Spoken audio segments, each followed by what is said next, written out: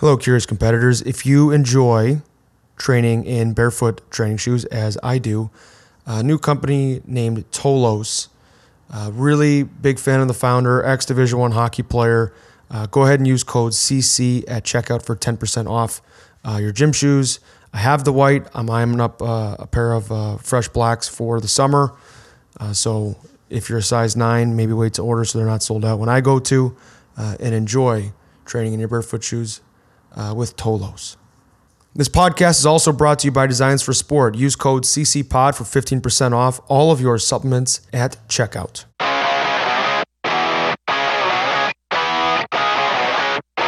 Hi, everyone. Welcome to another Curious Competitor podcast where we try to architect our career and our lives to both be as functional and as fun and as successful as possible. Today's podcast is going to be a solo podcast where I am going to do a 10 minutes sort of reviewing what I was trying to study about the trade deadline and some players I thought were interesting that were moved. 10 minutes on a personal update on how my season's going as we near the end here. I think there's 12 games left after this weekend, depending on when you're listening to this podcast. And then I want to follow up with some training advice, 10 minutes to finish there. A lot of kids, a lot of youth sports, a lot of college athletes even are ending their Division I seasons, their AAA seasons, and eyeing up their summer training and trying to make decisions there, who to work with, what to focus on. And I've been there, done that. I will be there and will be doing that.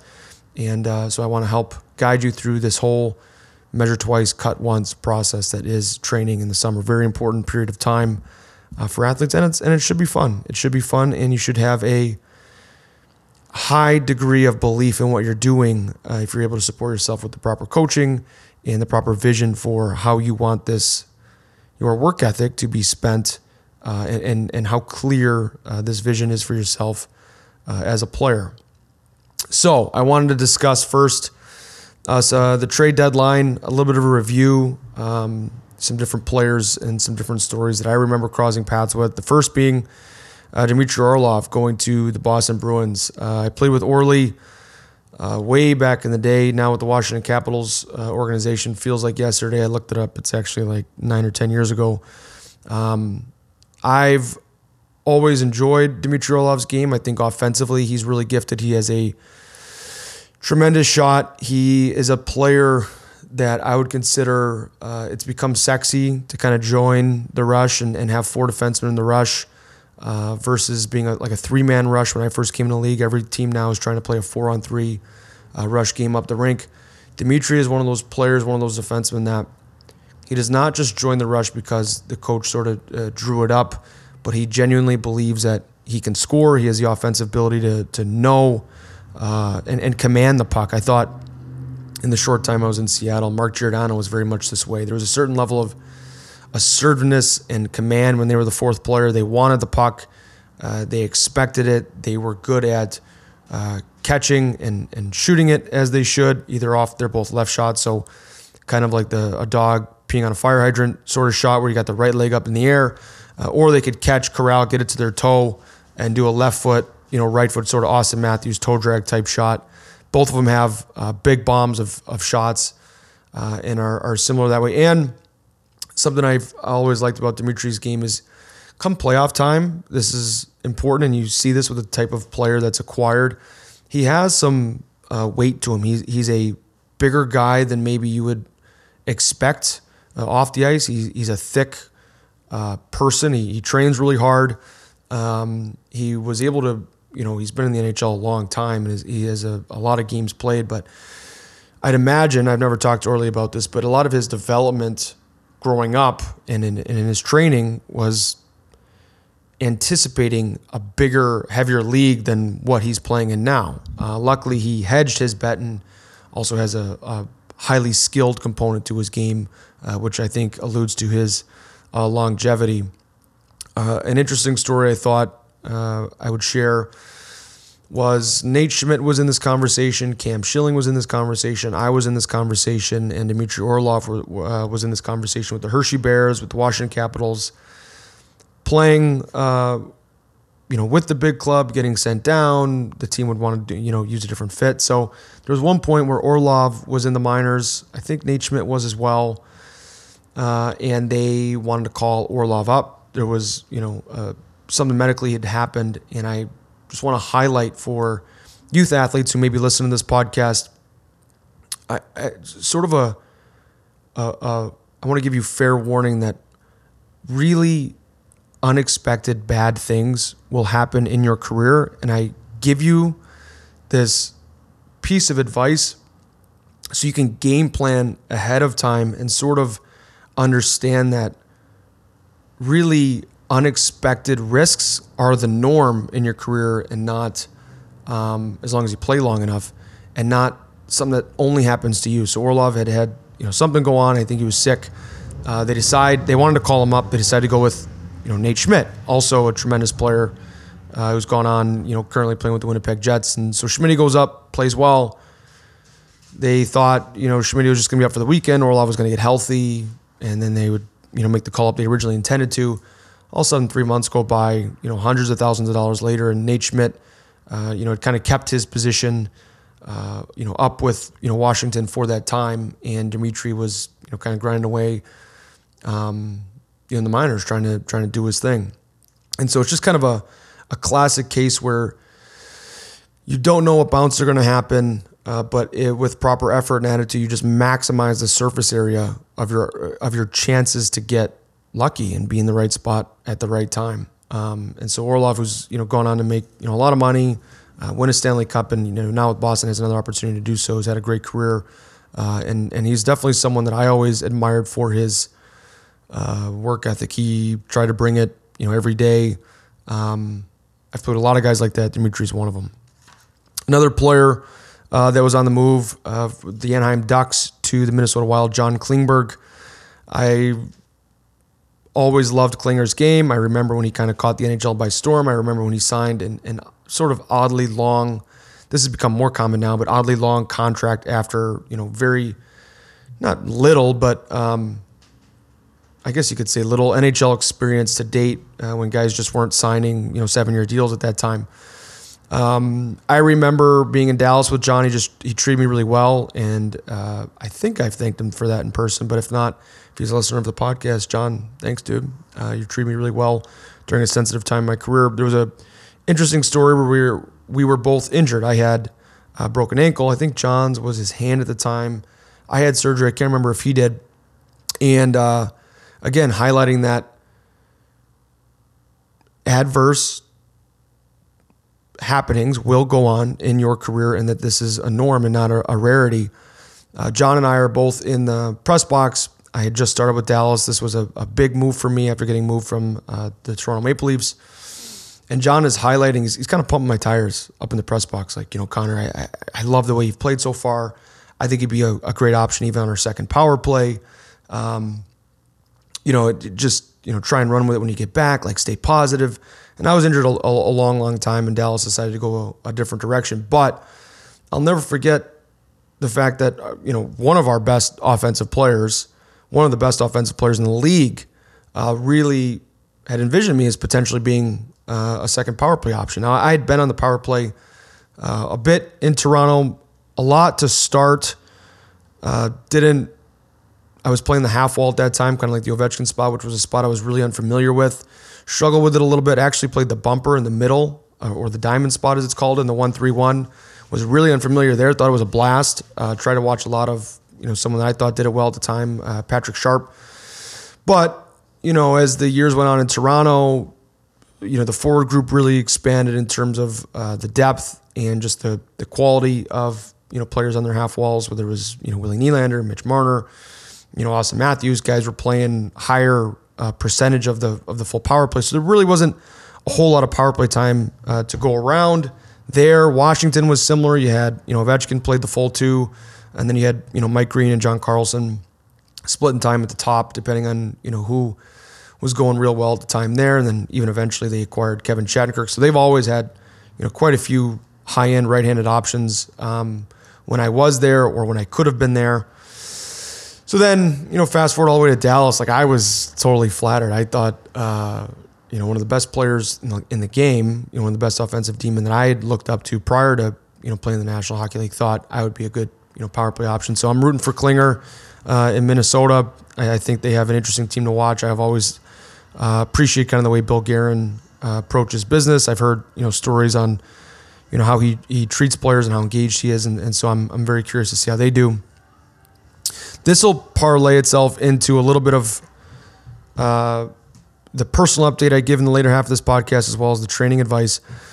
I want to talk about the whole Blake Coleman, Tanner Jeannot concept. These players, especially when their contracts are favorable, but these specific types of players, very rugged. They play a direct north-south game.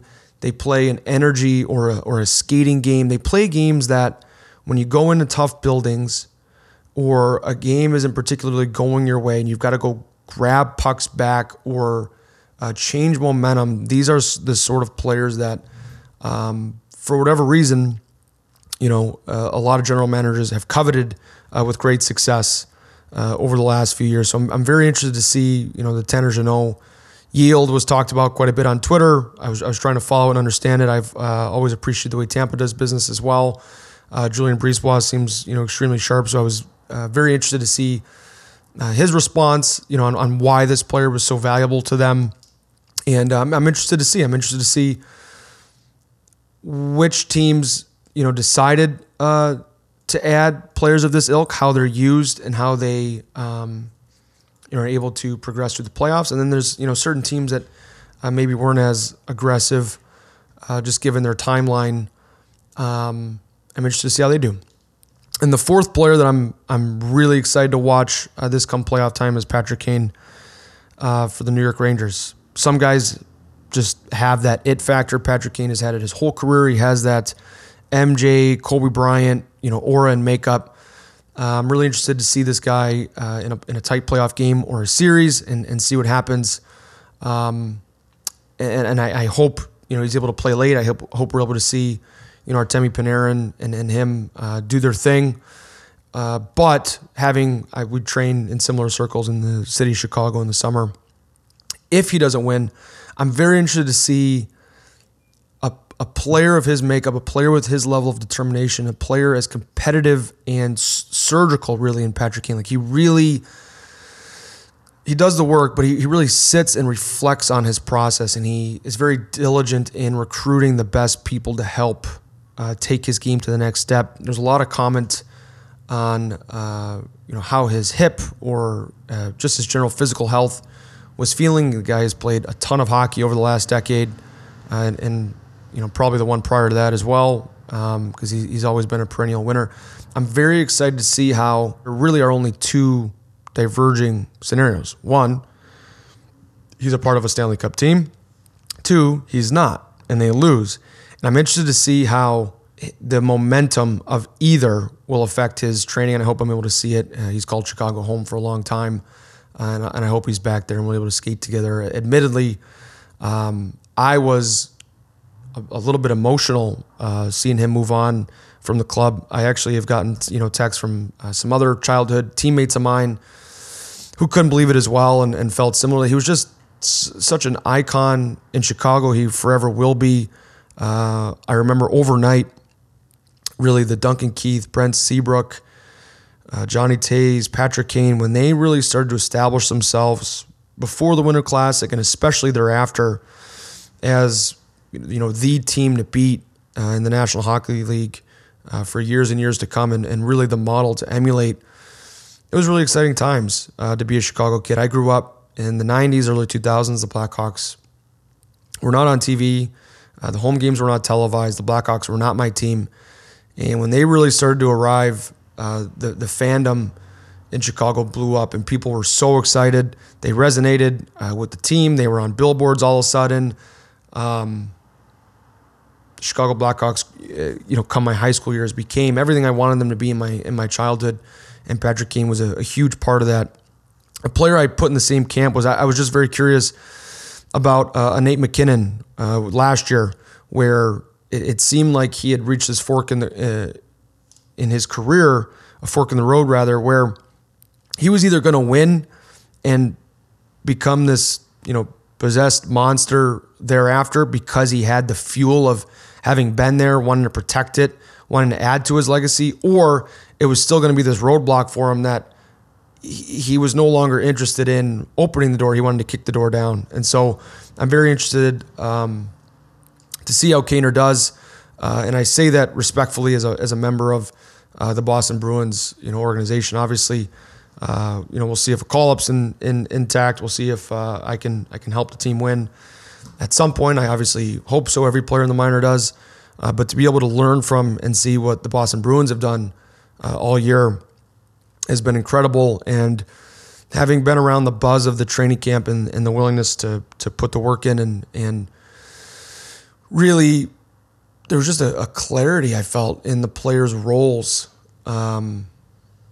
where they all knew what they added and were prepared to do it to the best of their ability. Not unsimilar to listening to, I think Kevin Bieksa gave his speech. I was listening to the Vancouver Canucks, where he was really highlighting, the Sedin twins. They were our high-skilled, power play guys. They worked day in, day out to be not just our power play guys, but the best power play skill guys in the league, where they were consistently evaluating their play off the rush, their play in zone, face-off plays they could add, any way that they could become more and more lethal in their ability to score. Now you go on to, Burrows and Ryan Kessler, more energy guys, even Kevin Bieksa, energy role players, still tremendously high-skilled, but, they were going to put their will before their skill, to steal a Mike Babcock quote. And just the level of intensity with which they train to be, of all the in-shape guys in the league, they want to be the most in shape. And of all the good face-off players in the league, they want to be the best face-off players. And of all the shutdown demon in the league, they wanted to be the hardest to play against. And I really saw that in Boston all throughout their lineup. We've seen it all season long, and we'll see. I think we're in for a tremendous Stanley Cup playoff. So that is the first bit for our podcast today on some different trade deadline evaluations. And I want to parlay this into a quote I was reading on Twitter. So I've kind of been able to find some different physiologists and sports scientists that I really admire and respect on Twitter. There was like a list a couple years ago I was reading. It was like the top 100 sports scientists in the world with all their Twitter handles, and I went ahead and followed 70 of them. So there's a gentleman named Alan Couzens. He's at Alan, ALAN_Couzens, COUZENS on Twitter. He's a physiologist, works primarily with, it appears to be cyclists and swimmers or endurance athletes. And he is very data-driven, which is interesting to me because I have not, in hockey or even in my own particular off-season training, really gone through a scientific data-driven approach where the amount of data was taken was just, as expansive as it seems Alan's practice is. And he had a quote, looking at average seasonal variation, HRV, which means heart rate variability, and resting heart rate, RHR, across my group of athletes. If you're in a HRV low spot at the moment, you're not along late winter, which is, as I record this podcast, is where we're at, is where HRV often bottoms out. And HRV is generally accepted as a metric for gauging athletic readiness or really nervous system readiness for anything. If you're to go into a high stakes business environment, how flappable might you be? How able will you be to emotionally regulate? And then he finishes the tweet with, on the positive, spring is just around the corner. And so I don't track my HRV. I don't have equipment, I think, advanced enough. I know Oura Ring says they've done a good job with their new update. I've heard from other sports scientists and physiologists I've discussed with that all of the measurements devices are not sophisticated enough to get a reliable reading. So, take that for what it's worth. But I was in this boat anecdotally. Some of the central nervous system signs of fatigue are obvious: lethargy to train, shortness with self or others socially. I was completing tasks that were let's say it was the same practice as the week before, but with greater difficulty. There are some little soft tissue injuries that sometimes for me will show up when I'm a little run down, might be the more common term. Right bicep tendonitis, generally from taking a bunch of one-timers. right groin soreness just from skating, and just heavy legs that are obvious, during practice where I've, felt like I was buzzing before, or, my favorite would be to use the stair test. I think if for whatever reason the stairs feel heavy, you're kind of clumsy, going up them, this is a good sign, that your readiness to train just might not be there. And so those are the facts. We can talk about, some different tools I've used to go on offense. For anyone who follows me on Instagram, I talk a lot about red light therapy. It's become a mini obsession of mine, and it appears that all the different biohacking circles I read about, they really tend to be circling in on red light therapy as a respectable option. I use the Wave option. I post the link oftentimes on my Instagram. It's really appropriately priced, which is really the reason I went with Wave. Red light therapy is proven to improve dopamine levels in the brain, which functions on 2 levels simultaneously. I learned this from the Andrew Huberman Lab podcast, which I understand a lot of listeners from this podcast also, will steal some information there. Dopamine functions on 2 levels. So one would be like there's a wave pool, and over time, the water level can kind of dip if you are chronically dipping into needing to use dopamine, and all of a sudden your pool is kind of lacking the amount of water or dopamine rather that you might need to be able to feel like training, feel like going out into the world and having having the desire to pursue, which is really what dopamine is famous for. And then there's also a secondary way in which dopamine functions, and again, this is all available at the Huberman Lab podcast, where he talks about this for hours and at much greater length from a neuroscience perspective. But part of the goal in having a dopamine system that works properly is be able to reach, really intense peaks, which is important as an athlete. I want to both have a general desire to lean into life and do the things that I want to do, pursue the goals and relationships that I want to have, as well as achieve these really athletic, high demanding dopaminergic sort of endeavors. So red light therapy has been helpful for me. Naps as well. Generally, I will shoot for 20 minutes or 90 minutes. That's because our REM cycle, I understand, is about that long. A lot of the research is trying to help an athlete or any person. The goal of the nap is to feel better athletically, as well as avoid sort of lethargy thereafter the nap. I know, not everyone, tends to identify as a napper, but I kind of view naps like pizza. Like even when they're bad, they're good. This can also look like non-sleep deep rest, aka yoga nidra. Kelly Boys has a section, called Deep Rest on the Waking Up app with Sam Harris, which I keep on my phone. I love that one.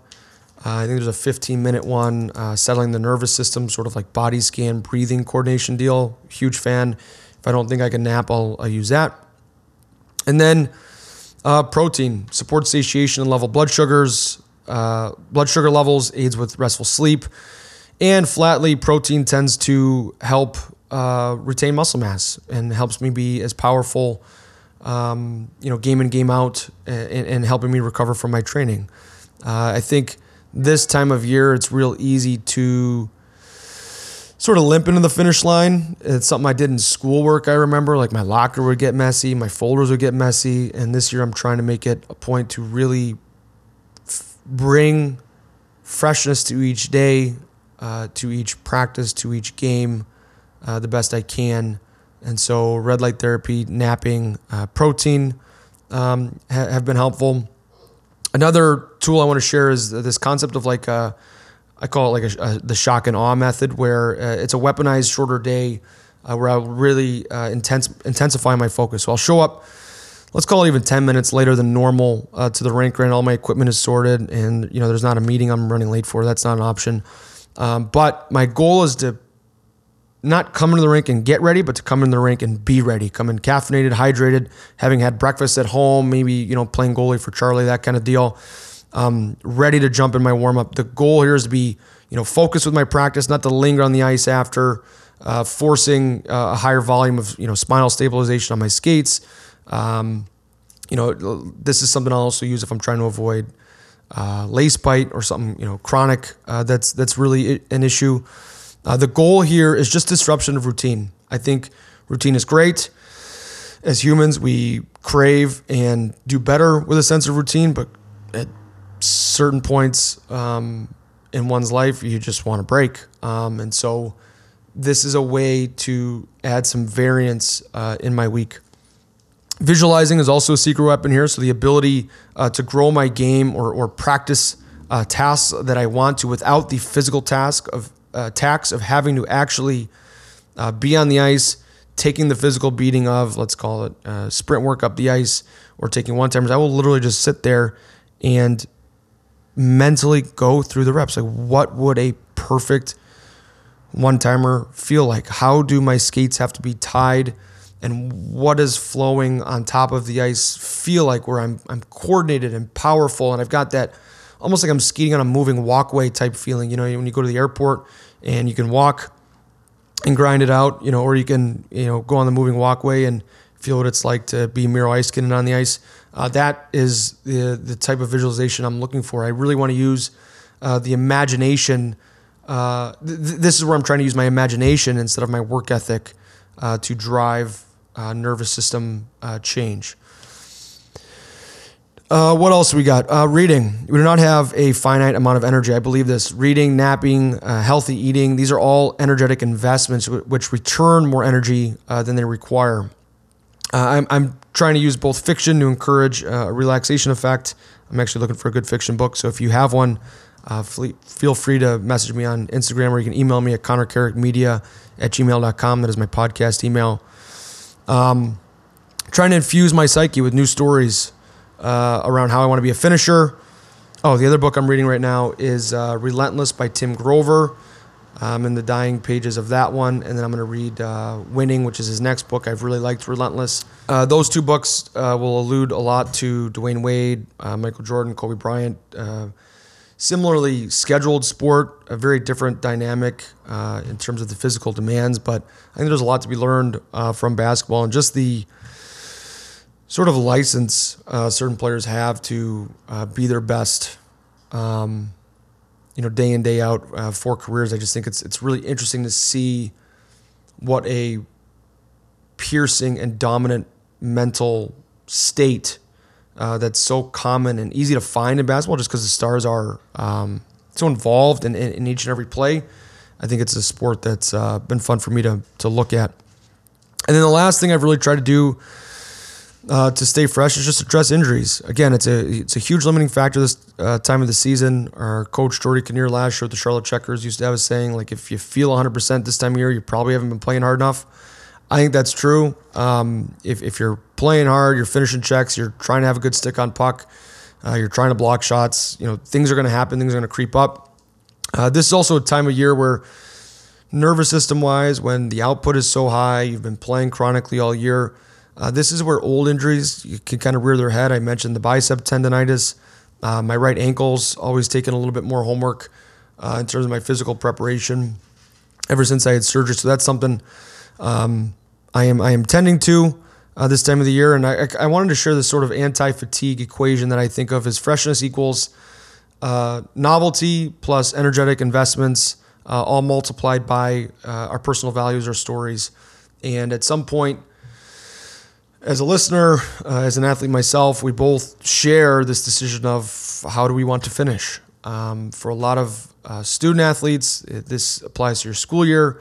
For a lot of hockey players, your hockey season is either ending, and you have an opportunity to finish on your best, with your best foot forward, or if you're like me, I've always been really excitable towards the beginning of things. I've always found that a little bit more easy, given my personality. Be methodical in your next, phase of your career. And so this brings me to the third and final segment of today's podcast, which is just some of the training advice. I get some questions on social media from Division I athletes, major junior athletes, youth athletes. And if you have any personal questions, again, feel free to reach out anytime. I'm at Connor Carrick on Twitter. I'm at Connor Carrick on Instagram, or you can email me, connorcarrickmedia@gmail.com.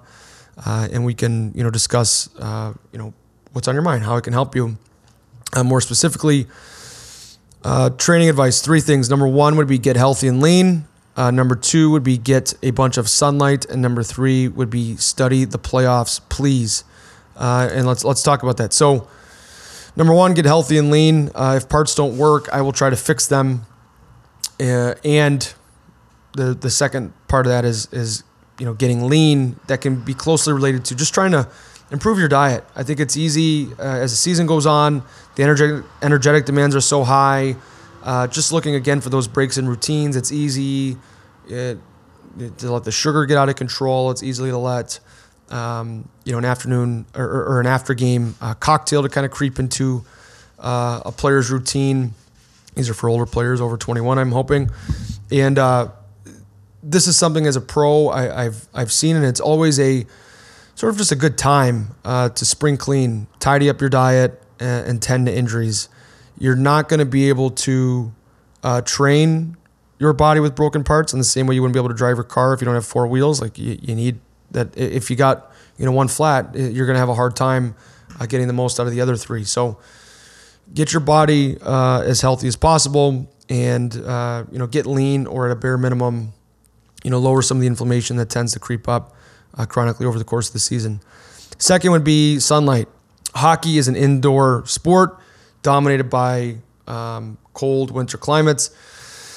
Our vitamin D3 levels are terrible. Generally, I've been a part of, every team I've been a part of does blood work regarding vitamin D3 levels, and they're not great. And supplementation is not, while it's a good step, is not sufficient. You need to get outside. Number 3 would be please study the playoffs. I loved training as a kid during the playoffs. I remember taping certain playoff games, especially during those Chicago Blackhawk days, thinking I couldn't skip my own training sessions because if I wanted to play in the playoffs versus just watching them, I couldn't skip my own work. A couple of things I remember learning was, 1, the best shooters in the world rely on sneaky releases to score. To be a great scorer in the NHL, you do have to have a great shot, but they also rely on their hockey sense and their craftiness to beat what I would consider an unready goalie, right? Like you could imagine in the MLB, they're trying to do this with the different, pitch clock manipulation techniques, with the different windups you're seeing. Marcus Stroman's a pitcher that comes to mind, very crafty in how he delivers to the plate at different cadences, different timings, different leg lift heights. Anything you can do to beat an unready goalie, or in the pitching scenario, if you could throw to an unready hitter or batter, that's going to improve your likelihood in scoring and throwing the ball by them. So this is something that I say this today also as a reminder to myself. I've been a little pretty, I will call it, in my desire to score, instead of relying on the work that the passer has done to manipulate the goalie and getting a shot, even though it may not be particularly perfect. Ideally, I would have my head up and kind of have an idea where I want to shoot ahead of time. But I've just been a little cute, as coaches might say, in my delivery to the net. And so this is something I'm trying to remember. I'm thinking of Patrick Kane in 2010, right? I'm not sure if I said that already, but the Philadelphia Flyers, left shot defenseman for Philly, on the half wall, kind of dances him up near the blue line. He's coming down towards the goal line. Not, he's well outside the dot, not percentage-wise a really desirable scoring area.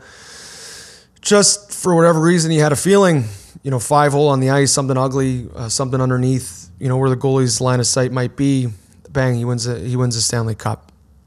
Number 2, for youth players, something I want you to notice is interference, purposeful interference all over the rink, particularly off faceoffs and particularly in the neutral zone. Every team is aware of trying to win blue lines and not turn pucks over in the neutral zone. So you're going to see pucks get in. There's a physical investment where, again, these really physical players that we mentioned in segment 1 of this podcast are required. Players that really want to get in and be physical and impose themselves on defensemen to let them know over the course of the 7-game series, if you want to go back and scrape pucks off the yellow, there is going to be a physical price or risk to pay. This is where players off the puck can do a really nice job being roadblocks. Gives your defenseman time to peel pucks off the yellow, like I mentioned, but also if that player that you're holding up does decide to go and hit your defenseman, they have less momentum. The hit's not going to be as violent. And so you're going to watch a lot of, there's going to be no free passes out there. It's going to be, a muddy track. As a Mike Babcock saying back in the day where this was the first time I was really exposed to this concept at the National Hockey League level was purposely taking routes where you're just delaying forecheckers a stride or two or forcing them to take the long way to go get your players. And then the third thing I really want our listener to practice and see is emotional regulation. The breath work I advocate on this podcast, the meditation practice that I advocate for on this podcast, the physical training so that you're not in a stress state when games really matter, when the building has 40,000 people in it, when the building has bad ice because it's 90 degrees outside and it's June. These are when really high-end athletes will show that the stress might be getting to them. Or it sometimes it can look like frustration. Sometimes it can look like just blunt emotional dysregulation. And there's a couple scenarios where you think of really high-end players, making the postseason harder on them and their team. And you think of Mark Scheifele hitting Jake Evans at the end of a Montreal game. I mean, Mark Scheifele's a stud. I would trade careers with him in a heartbeat. Just based off of the success he's been able to have at the National Hockey League level. But, it was pretty clear thereafter with the ramifications, and I forget what the suspension length was, but, he wished that he hadn't done what he did. Nazem Kadri is another one, very much had the last laugh in Colorado. I love playing with Dream. I think he's a stud. I loved watching him all the way back when he was, pulling breakaway moves for the World Junior team, for Team Canada in the London Knights. He was a player I've, style-wise, always thought was cool, wore 91. A lot to like about Kadri, but, till the end of time, having played with him, I'm sure that he wishes he could have a do-over with some of the hits that he had as a Leaf. He always, played on the line, wanted to intimidate his opponent, but there's a line that you cannot cross where you start to hurt your team or remove yourself from important games. And as an important player, you just can't do that. So we'll see what happens. There's always big moments. There's always decisions that make or break playoff series. For certain teams in the National Hockey League, I think we are primed for a tremendous Stanley Cup playoff. I'm more excited to watch hockey this spring than I can remember. I'm more invested in the different storylines.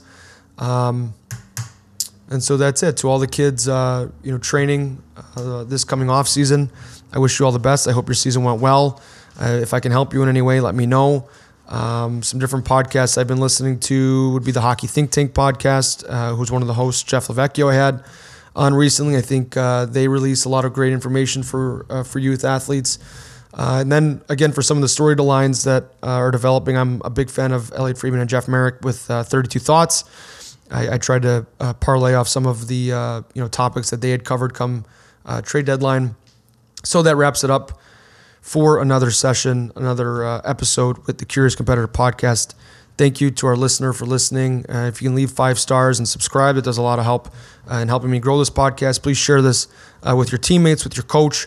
If you're a player and found this effective, or if you're a parent with your other parents on the team, I really do feel this. If you have a community of players that you can invest in development with and kind of agree upon, best practices, it really enriches the learning environment. So to have parents on the same page, to have teammates on the same page, I think only further your development. So, and look forward to doing it again soon.